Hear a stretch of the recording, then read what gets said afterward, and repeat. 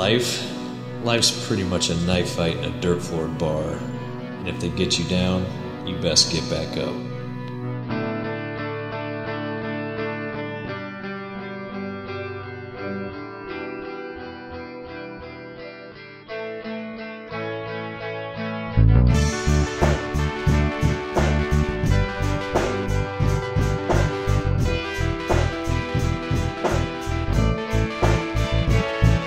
Welcome, everyone, to Drive Back the Night, an Andromeda series podcast. I'm Ethan Maestri. And I'm Ryan Mazzocco. This week, Ryan, we have quite the tale to tell this week, don't you think? Yeah, I'd say so. Yeah. This is episode 27, Last Call at the Broken Hammer. That's right. Yeah. So, really, I hope the crew can wrap their minds around this week's problem. Yeah, I'm sure they'll do just fine. Yeah. Really, for this episode, it has a story that really separates friend from foe. Yeah? You see what I'm doing there? You get it? Yeah, I saw it. Can you skip to the trivia? Okay. All right. We'll just get right on into the trivia then. So for this week, we have a few things to consider. Some actors to first of all to talk about, and then we've got a few things about the show itself that we'll get to here. Quite a bit to discuss, Ryan. First of all, Inuka Okuma is the actress that plays the character Sophia Wee, who actually ends up not being Sophia. Oh, no spoilers. No spoilers. Okay, all right. She appeared when she was about 14 years old, is her first acting credit, and she appeared in a 1990 episode of MacGyver, a show that you and I are both familiar with. So, yeah, that is her first acting credit. And then, since then, she has been active in acting. She is currently on the television series Rookie Blue, playing the character Tracy Nash. And she also has a writing credit for that episode as well. Oh. And then we have Rachel Hayward. And in this particular episode, she plays Corey. Now, this isn't the first time that we've seen Rachel Hayward. This actress was previously in the episode Fear and Loathing in the Milky Way as that wild-looking contact on the, the casino drift that Trance and Harper go into. Okay. To make contact with her in place of Gerontics. Okay. Yeah. So she has returned for the second season as Corey in this episode. And then we have another Fear and Loathing alum. And since we're still on your favorite episode, I figured you'd appreciate this. We have the return of another actor, John DeSantis, and he plays Seago. Okay. The very large gray conehead with the messed up face. Okay. Yeah. So we see his return, and he will be back in the last episode of Andromeda, so we'll be giving him a shout-out at least one more time. Oh, okay. Yeah. And then finally we had Michelle Morand. She plays Jadis, the pregnant woman, in the bar there, in the Broken Hammer.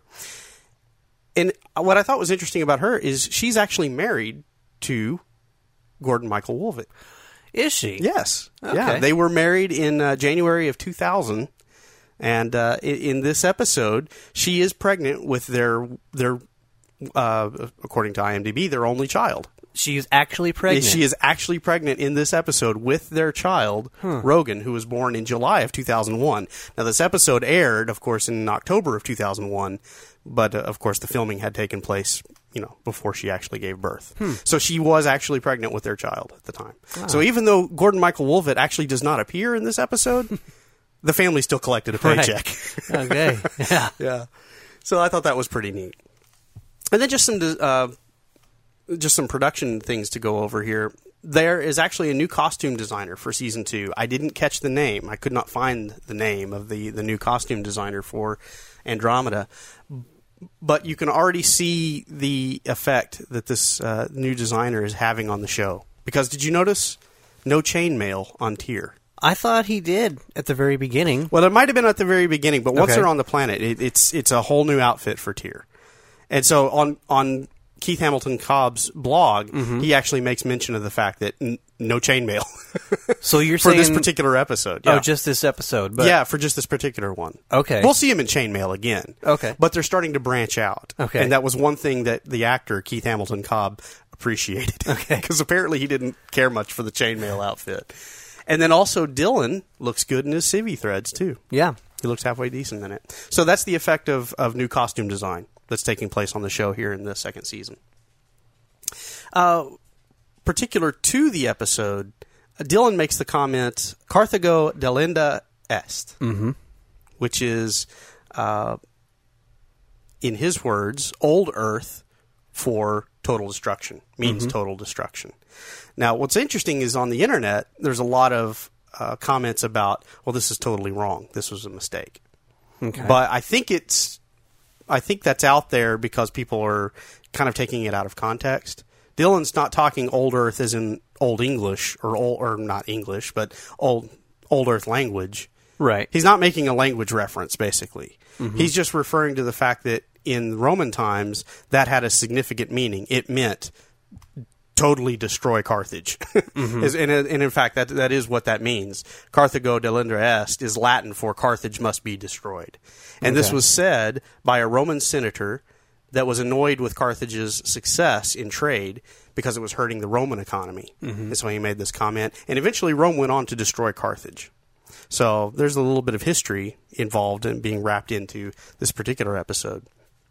Now, keeping with the Carthage-Rome theme, from Robert Hewitt Wolf's blog, he makes a comment about the Calderans, saying that they are a race of militaristic pack hunters, and they were ancient enemies of the veteran empire and its successor, the system's Commonwealth.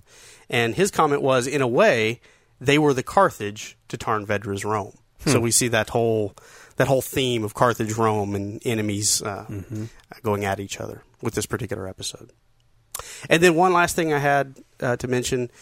Before they land on the planet, Tyr is reading a book, the Book of Five Rings, by Miyamoto Musashi of the 17th century. And so what was interesting about, well, what I'll do is I'll go ahead and read the comment here. It says, one of Japan's great samurai sword masters penned in decisive, unfaltering terms this certain path to victory. And like Sun Tzu's The Art of War, it is applicable not only on the battlefield, but also in all forms of competition. Always observant, creating confusion, striking at vulnerabilities. These are some of the basic principles. Most important of all is Miyamoto's concept of rhythm, how all things are in harmony, and that by working with the rhythm of a situation, we can turn it to our advantage with little effort. This book is used as a tool by modern management and is filled with philosophy as well as actual martial doctrine. So I thought that was pretty interesting because that's all Tyr is doing throughout this entire episode, creating confusion and trying to turn a hopeless situation into one to their advantage. I'm still not spoiling, am I? We're just about to get to it. Okay. So anyway, so that was the book that he was reading, The Book of the Five Rings by Miyamoto Musashi. Seems like appropriate reading for a Nietzschean of Tyr's caliber. Anyway, that's what I've got for factoids. Okay. Ryan, why don't you lop this one off at the base and just go ahead and get right on into that summary. Oh, jeez, are we done with this yet? Last call at the Broken Hammer. We open with Dylan, Becca, Tyr, and Trance on the Maru as Dylan records a message, presumably for the rest left on the Andromeda, as they are heading to Benisaria to find and bring back Ortiz. Not enough exposition? Okay. Isabella Ortiz was a great leader and put together the only decent government in this region of space since the fall, and would make a powerful advocate for a new Commonwealth. If she's still alive, as Tyr points out. The Caldarians wiped her alliance off the map. Caldarians, you say? Just a little more exposition and then on to the plot. The Caldarians are an alien race that was a former but reluctant member of the Commonwealth and has since been attacking anyone who tries to restore anything that resembles civilization. Trance drops a wrench on her tail. It hurt. That thing gets in the way a lot. Trance recommends going to Sevorg's Anvil rather than the way too predictable Benisara to find Ortiz. Dylan agrees and they are on their way. A cutaway shot later, and they arrive to the desolate, war-torn planet. They go to what seems to be the only remaining settlement, and start where else but the local tavern. Just picture Mos Eisley with a lower budget and no cantina band. They try to make a good impression, but the pregnant lady drinking at the bar isn't impressed, and neither is Sophia, the bartender. She's not helping. She says that the girl they're looking for isn't Ortiz, but she's a doctor named Corey. Our crew makes more friends as Gorgon busts in the door and wants to know who parked their rust bucket without paying the landing fee. Becca gets upset, but just then, the woman they are looking for pops in the door behind Gorgon. Dylan says her name out loud, which doesn't set well with Gorgon, who draws his gun. Becca shoots first and gives him a non-fatal wound, but now the entire bar has their weapons aimed at the crew. After Corey confirms that he's fine, Sophia orders everyone to put their weapons away.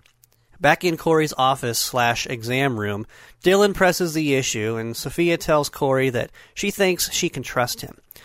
So they tell him that Ortiz is dead, and Corey took on her identity in order to keep supplies coming in. Dylan isn't exactly buying it yet, and he pretty much has Corey pegged as Ortiz, but tells them that they have to move quickly because they are only a few steps ahead of the Calderans, and they should be here Oh, there they are, and the structure shakes. The explosions continue to grow louder and closer. Jadis, the pregnant woman from before, starts freaking out and starts to run outside, closer to the Calderans, but Sophia convinces her and everyone else to stay put for now. This used to be a bunker and is the safest place they could be. Dylan starts to plan a defensive as he and Tyr head outside and use their high guard toys to intercept the Calderan artillery. It should at least buy them some time. In the process, Dylan is wounded and starts to bleed his own blood. Tyr goes off on his own to take on the Calderans. Back inside the Broken Hammer, a lot is about to happen real quick, so bear with me. Dylan gives orders to set up a defense inside the bunker. A large beast of an alien named Seago suggests that if the Calderans just want Ortiz, and they should just give her to them, and then they'll go. Trance gets in his face, and he backs down. Jadis freaks out and runs for the door again. Shots rain in through the window, and Gorgon is killed. Trance throws herself in front of a shot meant for Sophia, and her tail is severed from her body. Whoa. What? What? What? Her tail? No! You gotta be kidding me. It was so beautiful. We didn't even get to say goodbye.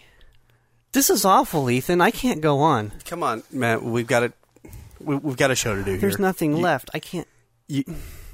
Let's just muscle through this, okay? All right. You're right. I can do this. Yeah, Trance's tail is gone, and Trance is devastated. Dylan continues to set up a defense. Later, he goes to check on Trance. She's doing better, and lit up, as she has drank almost a whole bottle of what might be bottom-shelf tequila. Dylan takes a moment to court the idea of restoring the Commonwealth to Ortiz/Corey. She says it just seems too hard. Big explosions. Tyr blasts his way in, and the Calderans are following him. Tyr tells Dylan that the Calderans are bringing in another ship and more artillery. Jadis, not this girl again, starts freaking out again, but Sophia gives her a gun and tells her to shoot anything scaly that comes through the door. They fend off this wave of Calderans, and as they retreat to regroup, Jadis shoots Ortiz/Corey in the back, and she is killed. Trance wanders out, a little groggy. Dylan has Trance take Jadis into the back room to calm her down. Sophia goes back to console Jadis, but Dylan interrupts and wants to talk to Sophia. Dylan's got it all figured out now. If they did give Corey's body to the Calderans, it wouldn't satisfy them anyway, because Corey wasn't Ortiz. Sophia is. Plot twist. Back to the battle. As they prepare for the next wave of Calderans, Tyr suggests they just give them Corey's body, but Ortiz/Sophia says that they'll know it's not really her. What? Says Seago. You mean Corey wasn't the real Ortiz? She was just another deluded sap that took a bullet for you? He suggests it's time that she do her own bleeding now. He draws his weapon to kill her, but Dylan, Tyr, Becca, and I think maybe even Ethan fire on him first. They quickly deduce that he was a spy working for the Calderans and led him to her. They eventually do go ahead and give Corey's body to the Calderans just to buy some time to make more grenades and set up a kill zone. Time's up. The last wave of Calderans comes in. Everyone shoots. Lots of shooting for a long time. Shooting, more shooting, a stabbing, some more shooting, an explosion, and now all the Calderans are dead. Finally, Sophia calls herself Isabella Ortiz and agrees to meet with the Senti Board of Directors to negotiate a new Commonwealth Constitution. They fly back to the Andromeda, and Ortiz is impressed, both with the ship and her crew. The end. Well, that was fun. It was, wasn't it? Yeah, it was. We have something very serious to get to. Okay. We'll do that in just a second. Okay. Because I'm going to drop my one-liner in here first. Yeah. I'm going to have a new shirt made. Okay. Dylan shot first. It's no longer Han Solo. All right. No longer Han shot first. Uh-huh. Dylan shot first. Okay. Poor Seago. I was sure hoping that little talk with Becca would turn him around, and then no. No. He was bad. But yeah. Wow, do we want to do this now, or do we want to get it? What do we learn? Is this something to talk about later about our character? What's that? The tail. The tail. You know what? I got a lot of trance stuff, Okay. so we can just kind of Let's- include that in all of the trance stuff. Okay, we'll come back to Okay. it then. Put a pin in that. Okay. Well, being that it's laying on the floor, I guess you could. Pin it to the wall. Yeah. Pin the And tail on the strange alien that we don't know what she is. Yeah. And let's move on to some other observations then. Yeah. Seago.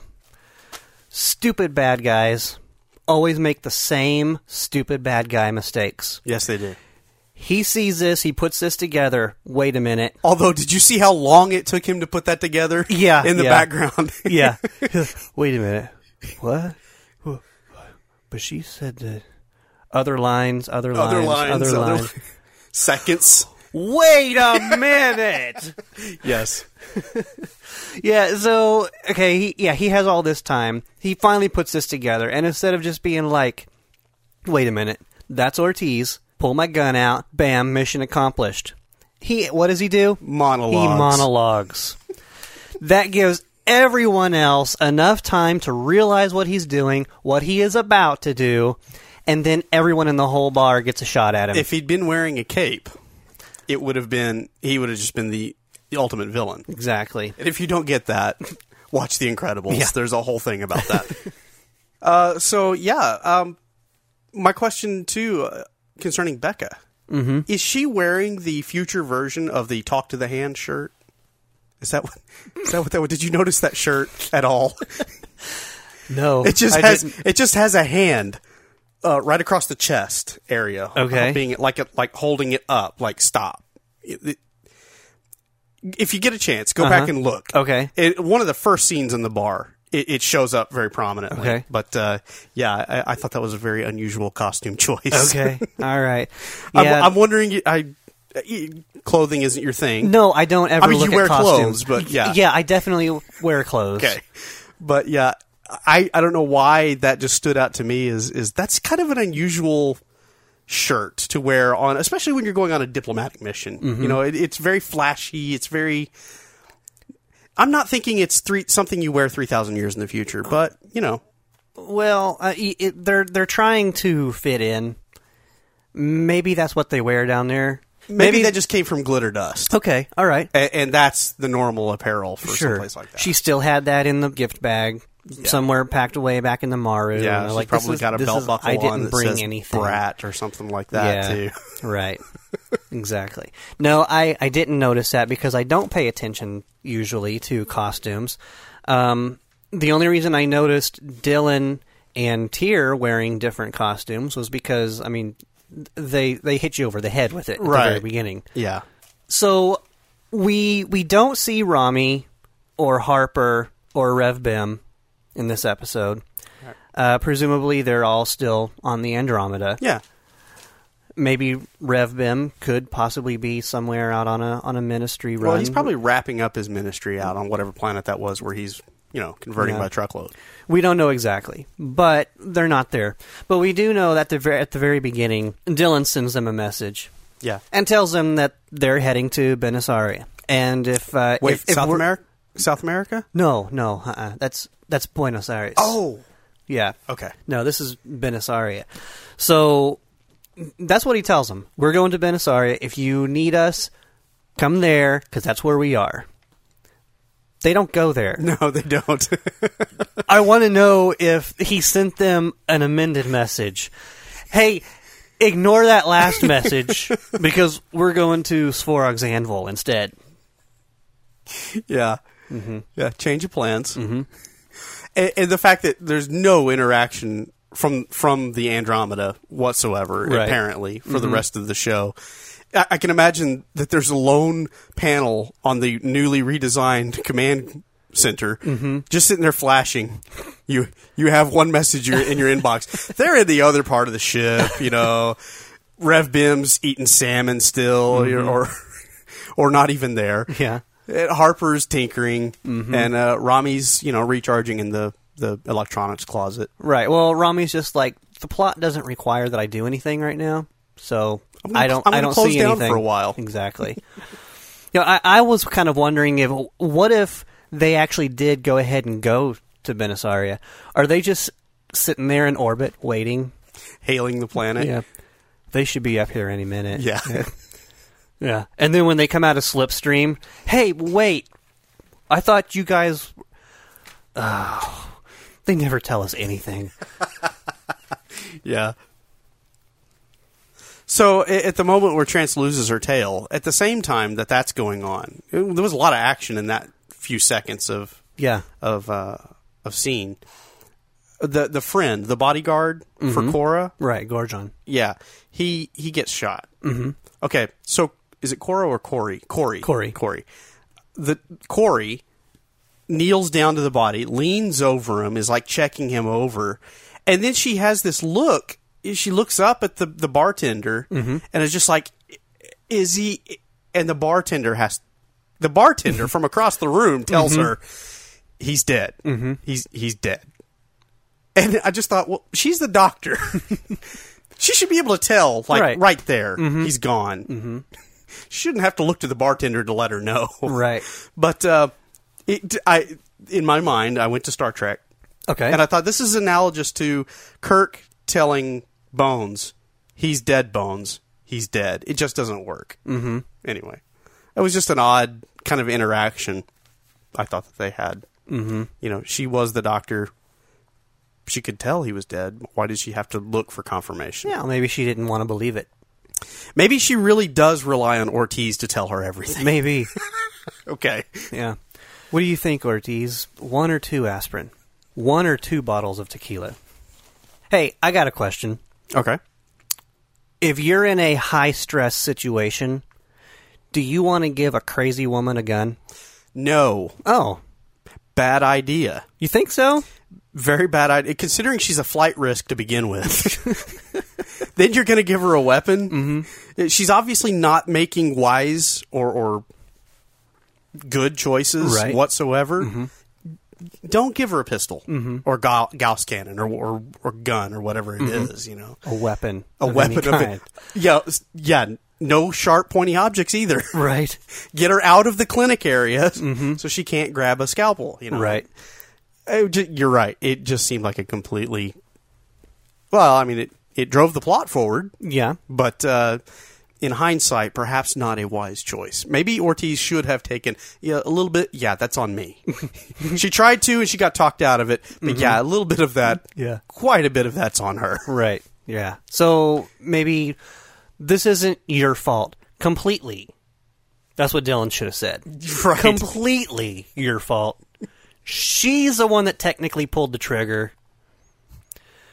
Maybe next time don't give the crazy woman a gun. Yeah. Just for future reference. I'm thinking that's a wise play. Mm-hmm. Yeah. And you kind of have to wonder about her mental state from the very beginning because she's there for a prenatal exam. But she decided to stop off for a drink at the bar while she's there. And what was that she was drinking? Like fermented milk? Fermented mare's milk. Mare's milk. Are we to understand that the pregnant woman is drinking alcohol? We have a bottle right here. Mm-hmm. What's the Surgeon General's warning? I don't know. I've never read it. Hold on, let me get it. Now, remember that this particular product is from Scotland. Let's see, the very first one. According to the Surgeon General, women should not drink alcoholic beverages during pregnancy.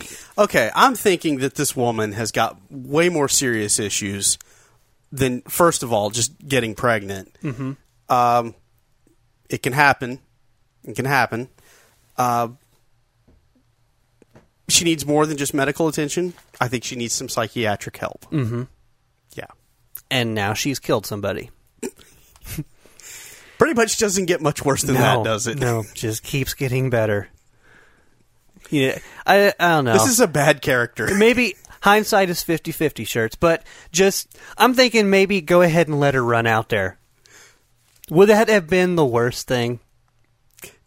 All right. Now we're getting into some dark territory. All right. We've already kind of been in some dark territory. But you know what? I don't have an argument against it. Would that have been the worst thing, letting her go? No. No. Ortiz/Cora, Corey. Ortiz/Corey would still be alive. Mm-hmm. And she was at the very least, one, a medical personnel. She was medical personnel. Two, stable. Mm-hmm. And good in a gunfight. Mm-hmm. You know? So, perhaps it wouldn't have been the worst thing. The other thing I was looking at here in this episode is I think Tyr would make an awful defensive player in the NFL. Because he has a tendency, we have seen over the course of 2 episodes now, to, one, he leaves his feet. Right. And he lunges head first. Oh, yeah. That's generally frowned upon now in the National Football League. Yeah. So with today's rules. With today's rules, yeah. I The mean, 1970s, he would have been fantastic. Oh, phenomenal. Yeah. Yeah. Yeah. But, yeah. So he goes fly. We now have, in some of the reading that I've done from Keith Hamilton Cobb's blog that he was keeping around the time that he was filming the show, he makes mention of the fact that he's starting to get a chance to do more stunts. Okay. We're calling those stunts. Okay. But, running, leaping, and flying through the air like that, okay. Mm-hmm. It's, if they can find a place for it. Yeah. They found a place for it in this episode. And one final thing I just have to mention. Okay. I needed to see this, and it didn't happen, and I'm so disappointed. More so in the tail, but this was disappointing as well. When Dylan is attacked by the Calderon behind the bar. Uh-huh. Okay. So they have that little wrestling match going on there. I wanted to see Dylan pick up a bottle and crack it over the head of the Calderon. That would have been great. That would have been so fantastic. Because what do you see in every Western bar fight? Either a chair gets broken or a bottle gets broken over someone's head. And it was right there. It was right over his shoulder, and he missed a golden opportunity to crack the bottle over the Calderon's head. I bet Dylan wanted that one back. No doubt. Yeah. No doubt whatsoever. Probably after that fight was over, he was like, oh! How many opportunities do you get? Not very often. Not in this universe. No.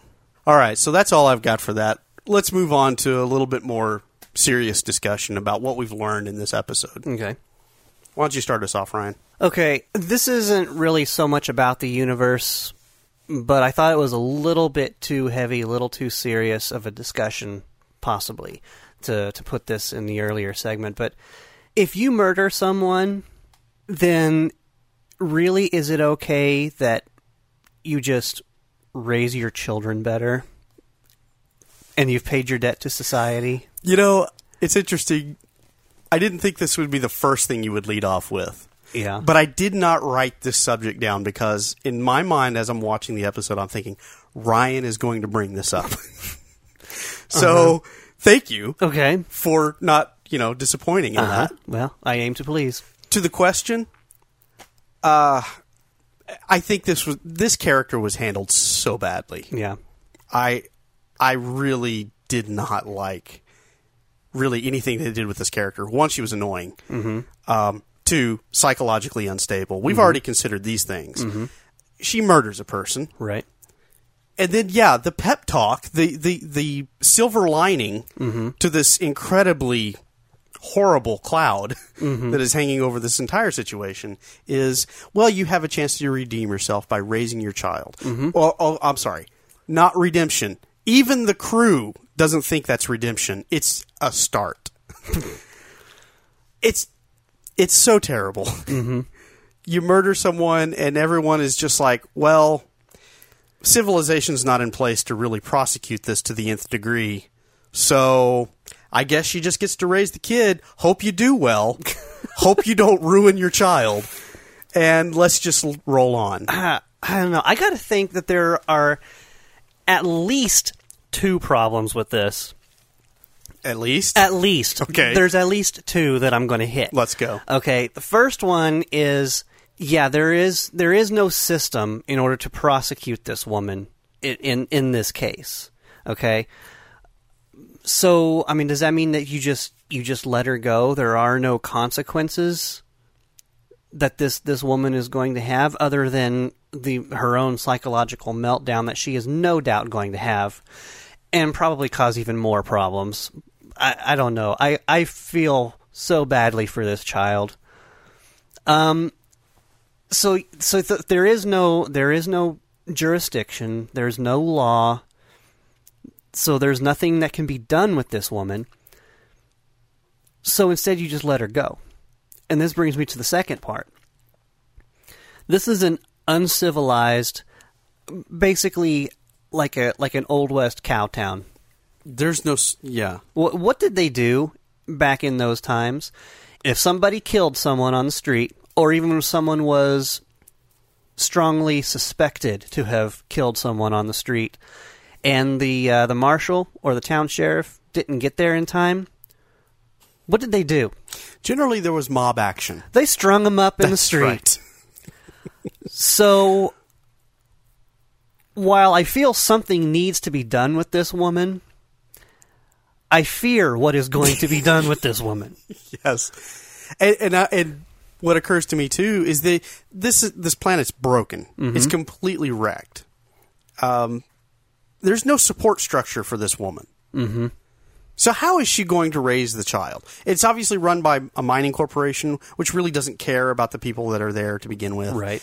I somehow don't believe that they're going to even look twice at a woman that's pregnant there and in need of medical attention and sustenance, right, and covering. Mm-hmm. Yeah. And psychological care is definitely not covered. Exactly. So, yeah, this to me, where we leave this woman at the end of this episode, she's a lost cause. Oh, yeah. And unfortunately, so is her unborn child. You said it best. You feel so bad for this child. Maybe not necessarily for the woman, mm-hmm. because she's done a horrible thing, and she's not really getting any kind of recourse. Right. Nothing is going to come of that, except for what torture she puts herself through. Mm-hmm. So, yeah, the little child is going to suffer because of that. Right. I mean, if the child doesn't come out in the first place with horrible birth defects because she is drinking while pregnant. Do I need to read this again on this bottle? No. Okay. No, I think we all understand the consequences of that kind of action, yes. Yeah. It's just bad. And we're definitely going to come around to this before the show concludes. It's just like all the times when Captain Kirk totally changes the whole way a planet lives and says, well, see ya. Yeah. This is kind of what it reminds me of. Here, the Andromeda crew, Trance and Dylan both talk to her, say, hey, this was bad, but it happened. Now here's what you can do going forward. See ya. Yeah. And good luck with all that. Right. Yeah. No, it's definitely tragic. Mm-hmm. They could have at least offered to bring Rev Bem back for some counseling. I mean, All right, I'm done with her. Okay. So let's talk about Calderans. Okay. We learn about Calderans. Mm-hmm. So attacking anyone trying to reestablish civilized, organized society, government mm-hmm. of any kind. So they obviously have a beef with Dylan, right, and what he's trying to accomplish. And, of course, with Ortiz mm-hmm. and her accomplishment with the 20 or so systems that she got to start working together. And we saw how that turned out for them. They were reluctant members of the Commonwealth, mm-hmm.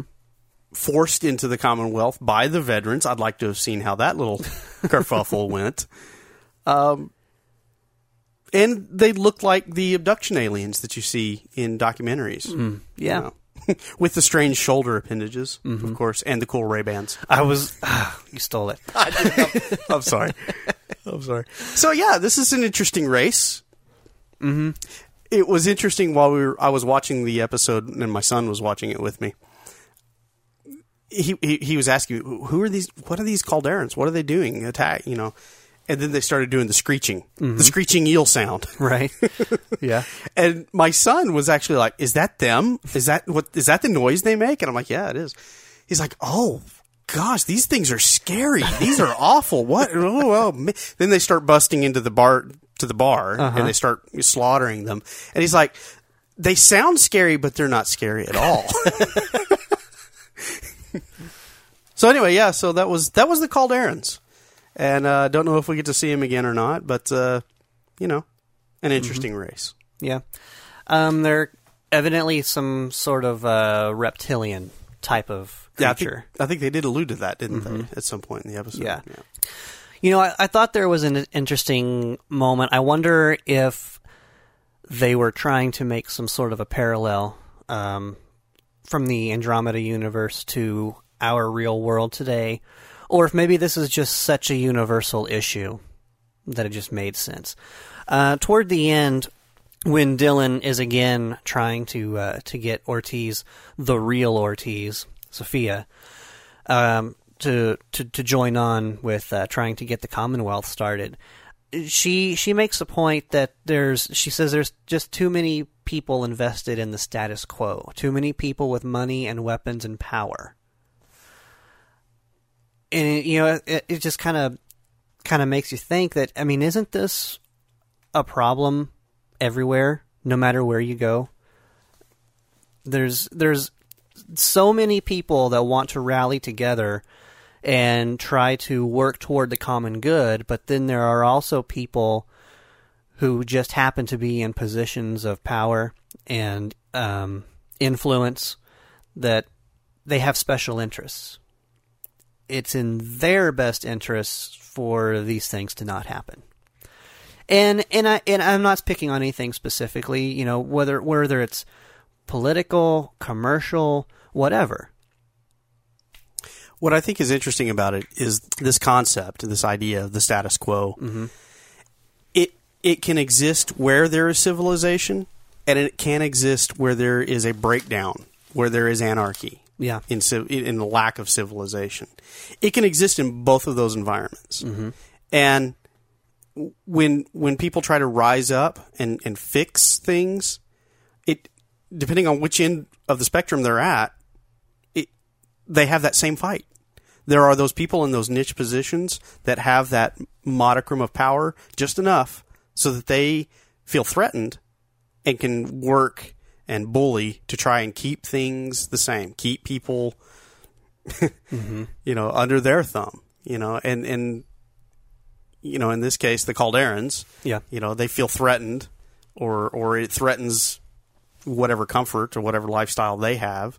So they fought against it and just completely decimated these 20 systems and have broken down that system. Now we have the new Commonwealth coming up, and they're going to fight against it too.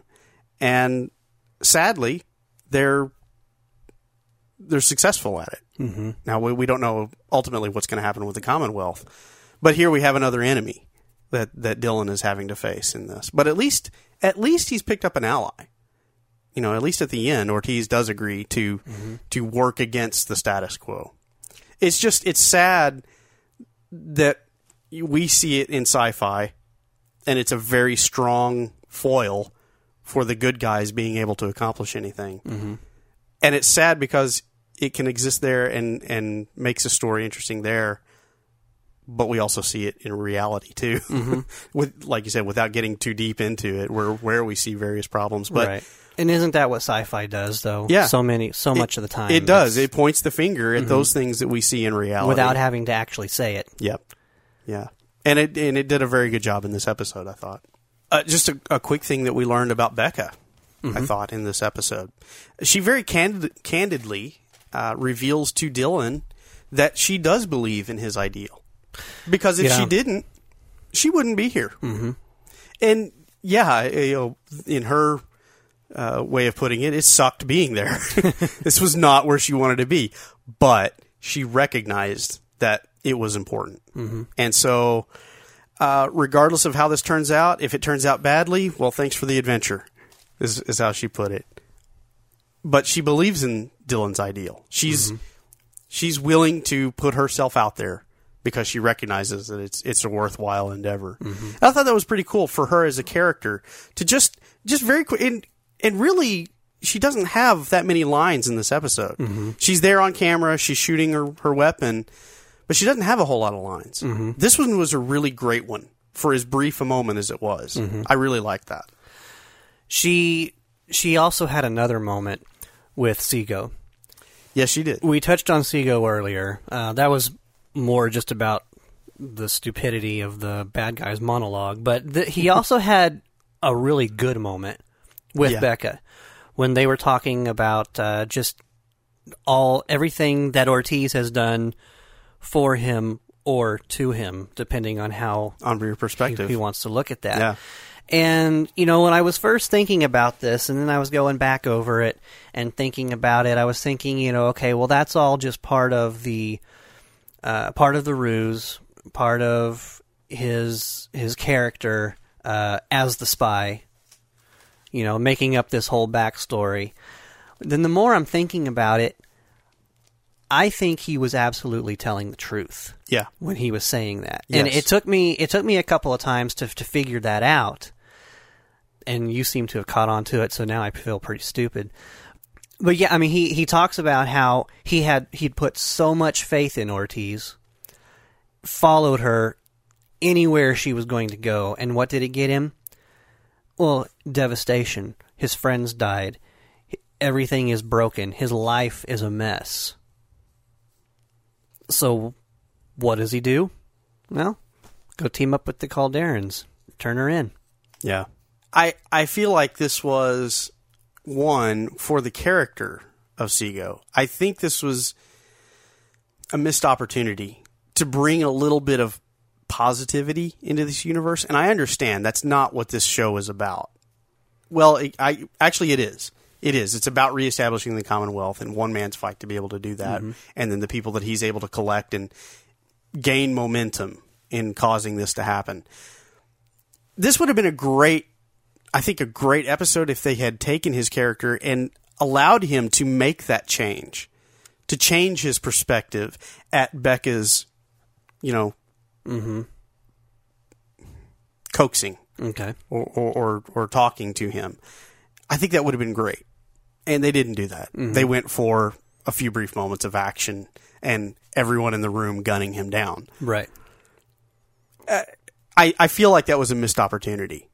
And I think it would have been, considering what the pregnant woman had done, and then now we're going to put Seago in a body bag too, besides the others that have died, Corey and the others.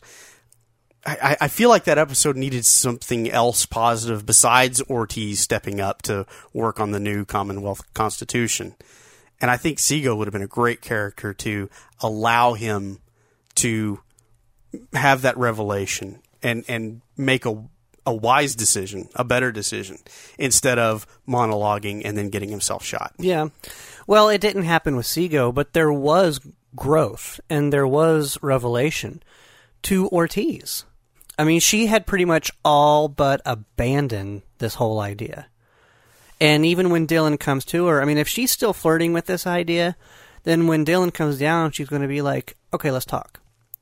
But pretty much up until the very, very end, she's just like, I've been through so much. I've seen too many. I've had to zip up too many body bags. I can't do this anymore.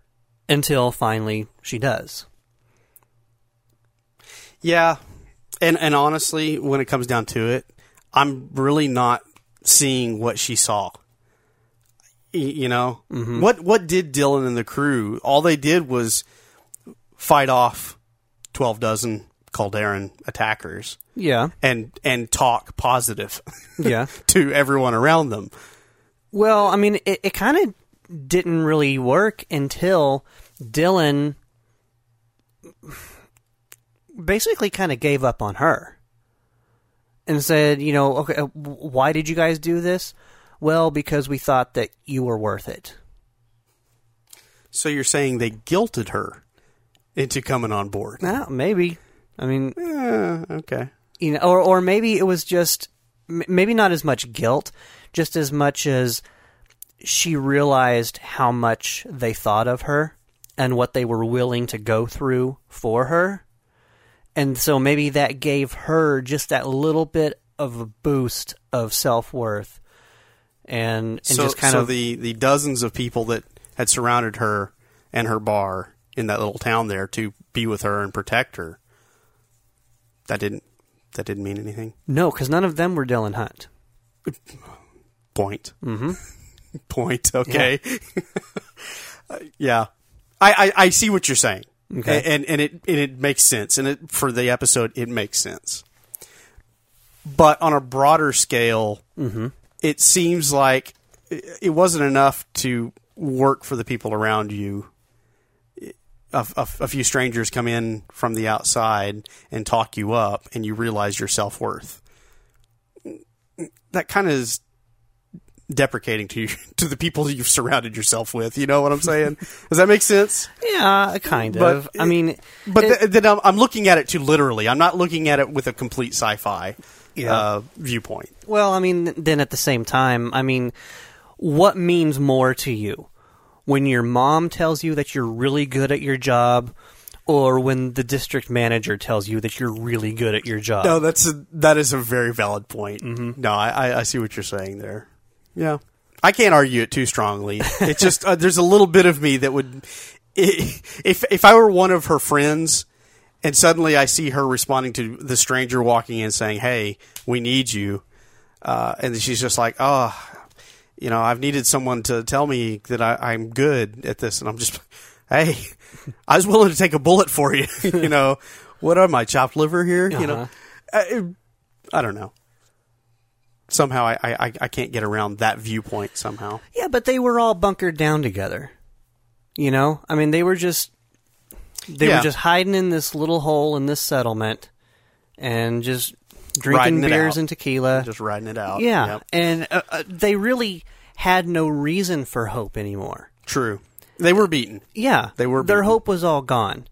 And on the starship Andromeda, hope lives again. Right. So here comes Dylan Hunt riding that starship Andromeda and says, "Hey, we got this big old ship, and we're going to reestablish the Commonwealth.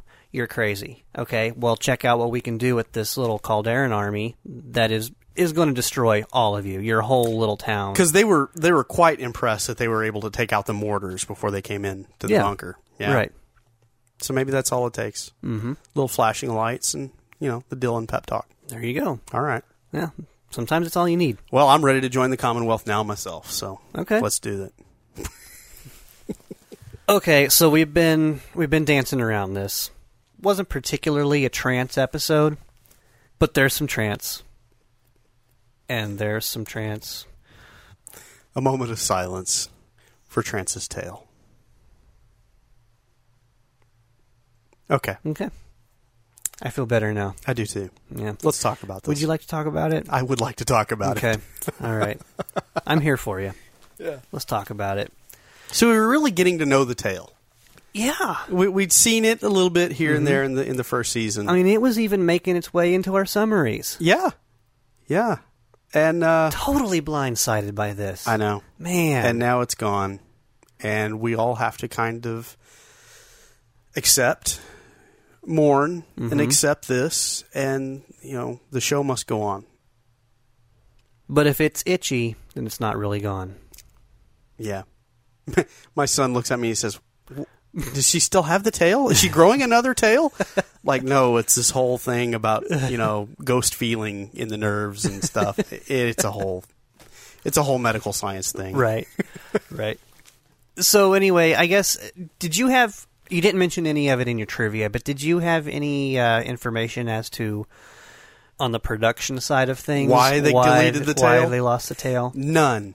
I found nothing. Okay, I'm just going off of memory here. Okay. So don't quote me on any of this, but I did, a while back ago, I looked up some stuff just on a lot of the different changes in Trance, indicating there might be some more changes with Trance, but I'm not sure yet. Really? Oh, Okay. well, we'll have to wait and see. Interesting. Yeah. They'll probably change her wardrobe too, maybe. Okay. You know. Not too soon. No, I wouldn't No, think so. Let's do this like season 3 or 4. I'm thinking so, probably, yeah. Cool. I mean, it seems, it turns out that, you know, if you look at a lot of these shots with her tail, you know, it's just, you may not know this, Ethan, it's a prosthetic. Okay. Wow. Yeah. Startling. Yeah. And it just kind of would just hang there. Yeah. Sometimes they would do certain things to animate it, whether animatronics or CG. Yeah. I think the last time we saw it in action was CG. Okay. Yeah. So, yeah, but other than that, it really doesn't do much, other than just kind of get in the way. And it was very literally getting in the way. Ah. People were stepping on it. It was hard for her to sit on. So, I mean, it really made things difficult from a production side. And Trance loved her tail. I loved the tail. How did you feel about the tail? I felt strongly toward the tail. Right. So, yeah, it's sad to see the tail go. But ultimately, it really didn't do anything, except a few times. And the show didn't have big budget to work with. So, you know, you've saved $1,000 or $2. Yeah. So, you know, you say we need to make some cuts. Ooh. I like it. Yeah. I like it. So, yeah, let's start with the tail. All right. Yeah. Okay. Well, good. Good on you for finding that. Yeah, and like I say, I mean, it was a long time ago when I read all of that. But, Okay. yeah. I have a particular beef with Trance's portrayal in this episode. Okay. And maybe it's just I must have missed something. I watched the episode a couple of times. Okay. Every time we've seen Trance drink, Yeah. she does not get drunk. Mm-hmm. They even make an allusion to that toward the beginning of the episode when Becca and Trance are sitting at the table drinking in the Broken Hammer. Mm-hmm. And she makes the whole, you know, hollow leg comment, and Trance says, well, I know I could find one. You know, funny. You know, interesting. So what was it that they gave her that made her drunk? And why did it make her drunk?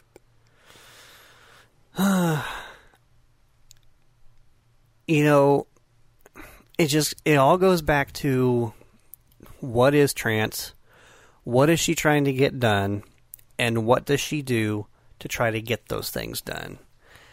Yeah, I'm the same way. I have it written down right here in my notes. It's a question: does Trance really get drunk?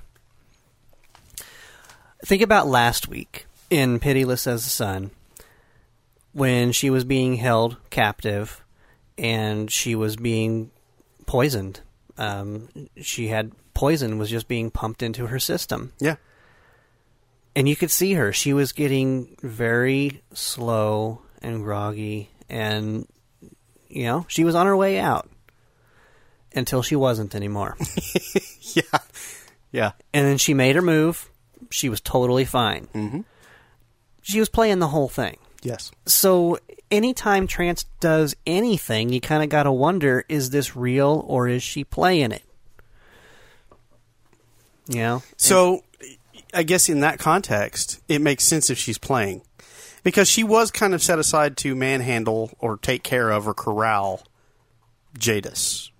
And now if she's out on the table, well, who's going to watch the pregnant woman? Mm-hmm. Nobody. Give the crazy pregnant woman, a gun, and now things have transpired. Mm-hmm. And you're right. It's interesting. The moment the woman's body hits the floor, Corey's body hits the floor. Mm-hmm. There was a song about that, wasn't there? Beside the point. Then Trance comes out of groggily walks out of the room. Hey guys, what's going on? Yeah. Mm-hmm. Yeah. So is that what you're saying? Is she was out so that things could transpire, so that eventually Ortiz would be put out there, the real identity? I don't know. I mean, this was the other thing, that how does Ortiz even survive this ordeal? she would have been one of the first ones taken out when the Calderans started firing in through the windows. Right there with Gorgon. It would have been Gorgon first, Ortiz second. Gone. But what happens? Trance takes the bullet. Yeah. Right in the tail. So, that kind of starts to get into a little bit of her seeing possible futures. Maybe she saw this as one of the possible futures, that if she goes ahead and jumps, that she's going to lose her tail. And so then she had to make that decision, save Ortiz or keep my tail. All right, so I have another question then. Okay. At the moment where Dylan and Tyr are deciding who's going to go out and harass the Calderans, Dylan says he's going to. Tyr says, "No way. I'll take my chances and do it." So Tyr runs off. Dylan goes back inside the bar and tells them to seal the door shut. Yeah. Because I wrote it down as a question to you, and now seems like the perfect time to ask it. What was Trance contemplating? Or she had a faraway look in her eye when Dylan says Tyr is paying the Calderans a visit, and then then they're all sealed inside the room. And Becca says something, snarky about lucky Calderans or something to that effect. Yeah. That whole time, Trance has a really faraway look at it. She's contemplating. She has a concerned look on her face. And then Becca looks at her and says, "Everything okay?" And she kind of snaps out of it. She says, "Oh, I was just thinking."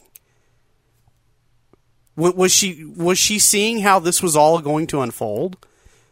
Was she seeing the Calderan attack and her losing her tail and fake Ortiz getting shot by the pregnant woman? Was that her moment? I don't know. I don't know if she has specific moments, and maybe that was a special moment. But I don't know if she just has these moments all the time. It seemed like it was significant. Yeah. And I really felt like I was missing the point of the significance. But from what you're saying here is maybe that's all it was. She was just... significant things were about to unfold in this bar, in this place. And she was just zoned out, contemplating what all the different variables could be. Yeah. Does that sound reasonable? Yeah. No, I think you've probably hit it. You say that you missed it and you don't know what was going on, but I think you actually do. That seems very reasonable. And, Trance is going to have these moments. We don't know when or why she makes the decisions that she does, but it seems like generally it's because she knows something. And if she's got that look on her face, maybe that's a moment where she's either seeing the things, the possibilities, or maybe she's just made a decision and she's not happy with the decision that she's had to make. Okay. Yeah. And we don't know exactly how these, should we say, visions of the possible futures? Glimpses of something. Future. We don't know if they are just instantaneous or if they play out more in a real time. I don't think that doesn't seem logical that they would play out in a real time because she'd be lost for days. Yeah. Yes. I think you're probably right about your assessment of that. Cool. There was also a moment where Trance stands up to Seago. Yes. Okay. And I love that moment. Yeah. It was cute. Yeah, well, I mean, she just gets right in his face and says, obviously you're huge and I'm very small, which means I am totally crazy or extremely dangerous. I'm going to put my money on dangerous. Yeah. But I just thought it was nice to see that side of Trance's character. It seems like so much in the past, anytime she's dealing with any sort of dangerous confrontation, she usually plays her way out of it, kind of cute and playfully, and just kind of just talks her way out of it. And I guess technically she does talk her way out of this one too. But you kind of get the sense that she's ready to throw down. Yeah. Did you see the look on Dylan's face during that whole Yes. interchange too? Yeah. The camera makes a point of showing his face. Yeah. He doesn't necessarily look surprised. Right. I think, if anything, Dylan probably wants to see what she's really made of. Mm-hmm. He's probably thinking, go ahead, take a shot. I want to see what happens. Yeah. Because she's got that tail. She can do some damage with that tail. Well, as we've already established from the end of the last episode, Dylan knows there's way more there than what meets the eye. Mm-hmm.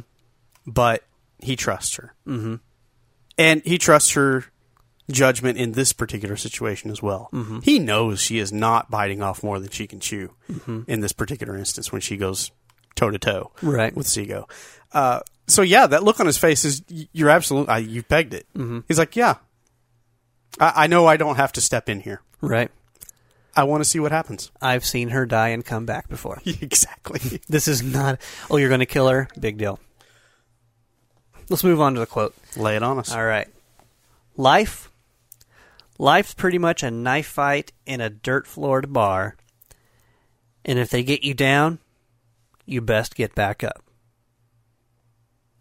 Wait, you best get back up or you best get back up? You best get back up.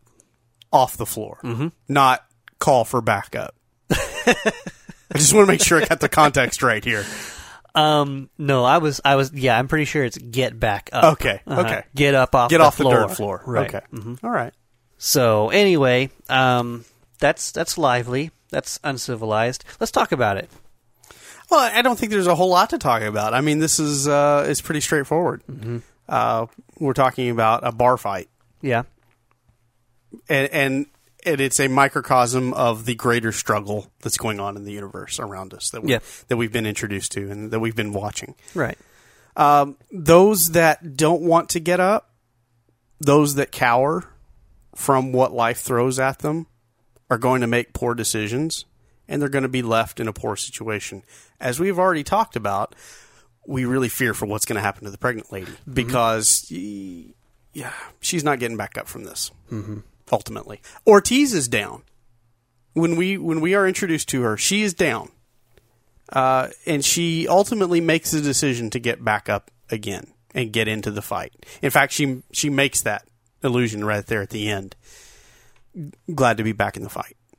And Dylan says, "I know exactly what you mean." Mm-hmm. Dylan's a person, more so than anybody, has been knocked down hard. Yeah. And 300 years later, now he's getting back up on his feet. So, if you make that decision, that's the best course to take in life. Make the decision to get back up. Because if you don't, you're not. It's just going to get worse. Mm-hmm. Well, I think for my answer, I'm just going to replay what you said. You need to stop letting me go first on these. No, I mean, because I had a couple of points that I was going to make about that, and I mean, you hit them exactly how I was thinking. Especially the point about Ortiz. Yeah, she got knocked down, and so now this is the part where she best get back up, and she best get back up. Yeah, Yeah, both contexts. It works both ways. Yeah. So now she's got back up, and she got back up. Good on her. Yeah. All right. So, once again, I'm going to let you go first. Final thoughts. All right. Final thoughts on this episode. You know, as I watched it, and as we were coming up to this episode, I remember this from my first kind of watch through. Yeah. Before we decided to actually start doing this show. Mm-hmm. I had gotten that far enough along, and in fact, a few episodes beyond. And now, coming back to it, as we were approaching it, I was like, when is the bar fight episode? The bar episode. And that was one of the first things I thought of when I watched it the first time, is I really wanted to see a bottle cracked over someone's head. Mm-hmm. So disappointing. That was a missed opportunity. It wasn't in the budget. It wasn't in the budget. Yeah. The pregnant woman, that was a travesty. And ultimately, it's unsettling, the fact that they didn't do anything to fix that situation, to make that situation better. It was like slap a Band-Aid on it and send it back out to pasture. You know, we know in society today, nothing like that wouldn't be handled that way at all. You couldn't consider it. I mean, people in the penal system, if they're pregnant going into the penal system, their children get taken away. There's reasons why that happens. It's to give the child the best possible outcome for their life. And in this case, you know that that's going to be a rough road. And that's kind of hard to watch. The second time I watched it, that's all of that started to sink in for me. And I feel like that plays very heavily into my impression of the episode. You're right. This is even though trance isn't centric to this story, it is kind of a big trance episode. And we get a lot of setups for some future events. And so it's important for that. It's important for the Commonwealth because of Ortiz now coming on board to help negotiate this constitution. So there's a lot of good things happening, but there's a lot of bad and a lot of negative things happening. And for me, this is just kind of one of those, ultimately, it's one of those middle-of-the-road episodes. I liked it for what it does for the universe. But as far as specific storylines and, dare I say, moral outcomes, there's a lot of flaws in this episode. So I find myself kind of on the fence with this one. Okay. I liked it for some things, and I kind of dislike it for some of the other things that it touches on. This is kind of a very mixed episode for me. Okay. You know, I think a lot of the things that you've touched on, things that you don't like. You know, you mentioned about the pregnant woman, about her being, about the way her treatment, the treatment of her being a travesty. Sometimes people are just a travesty. I mean, look around. You know, go to Walmart. Oh, I understand totally what you're talking about now. That is not specifically an indictment on Walmart. I'm just saying the people in there. You know, some people just make terribly bad choices. And I think we had two characters in this story that were just so incredibly flawed as characters, as people.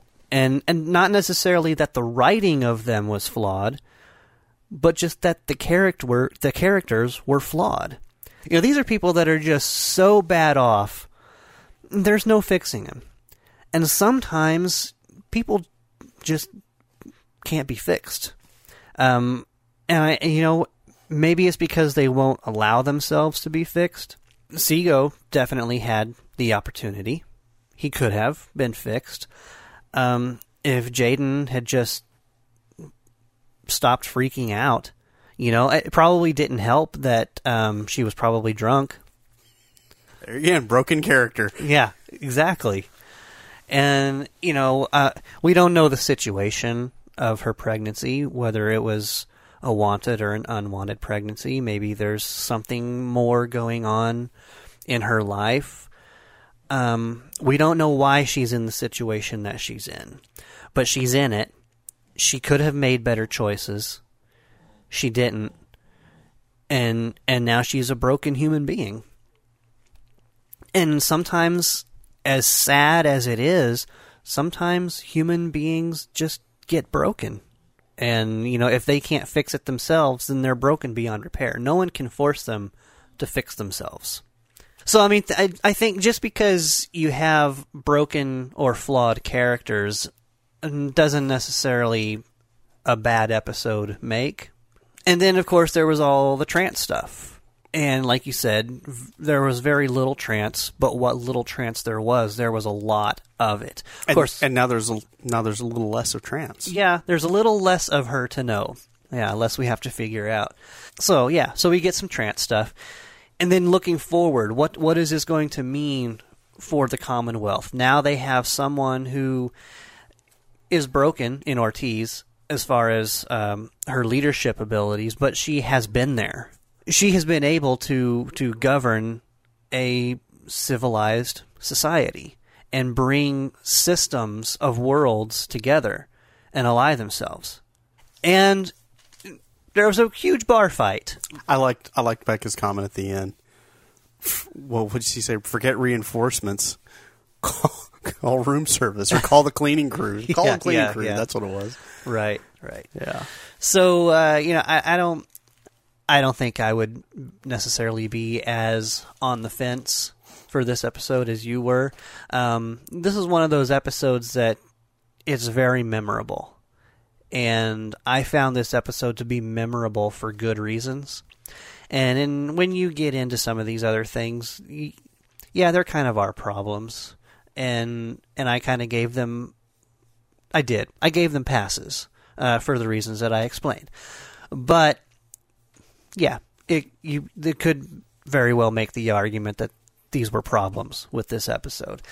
But I don't think that they take away from the overall memory of the episode. And again, when I was watching this show in its first run, this would have been, what'd you say, October of 2001? Yep. Okay. I saw it. I saw it that night when it was aired in my town. I remembered it. I remember the bar episode. And there's not many more coming up that I can say that about. Because... yeah, you're ending your initial run with the show, aren't you? Yeah. And maybe it's a nostalgia thing. But, nostalgia just isn't what it used to be. So, but that's where I'm going to leave it. I'm going to say I like this episode. I enjoy it. It's kind of one of those that I think I could definitely enjoy watching again. And maybe even one you could sit somebody down and say, hey, watch this episode of Andromeda. Even though we don't get the whole crew. I miss the other half of the cast. I was about to say, we've gone now, 3 episodes? 3 episodes, I believe, now, where we haven't dealt with Harper's situation. Yeah. And I wanted to bring... has he been cured? No. He's not talking about it when we see him. Yeah. He's not trying to kill himself. No. Is he okay? Yeah, and you know what?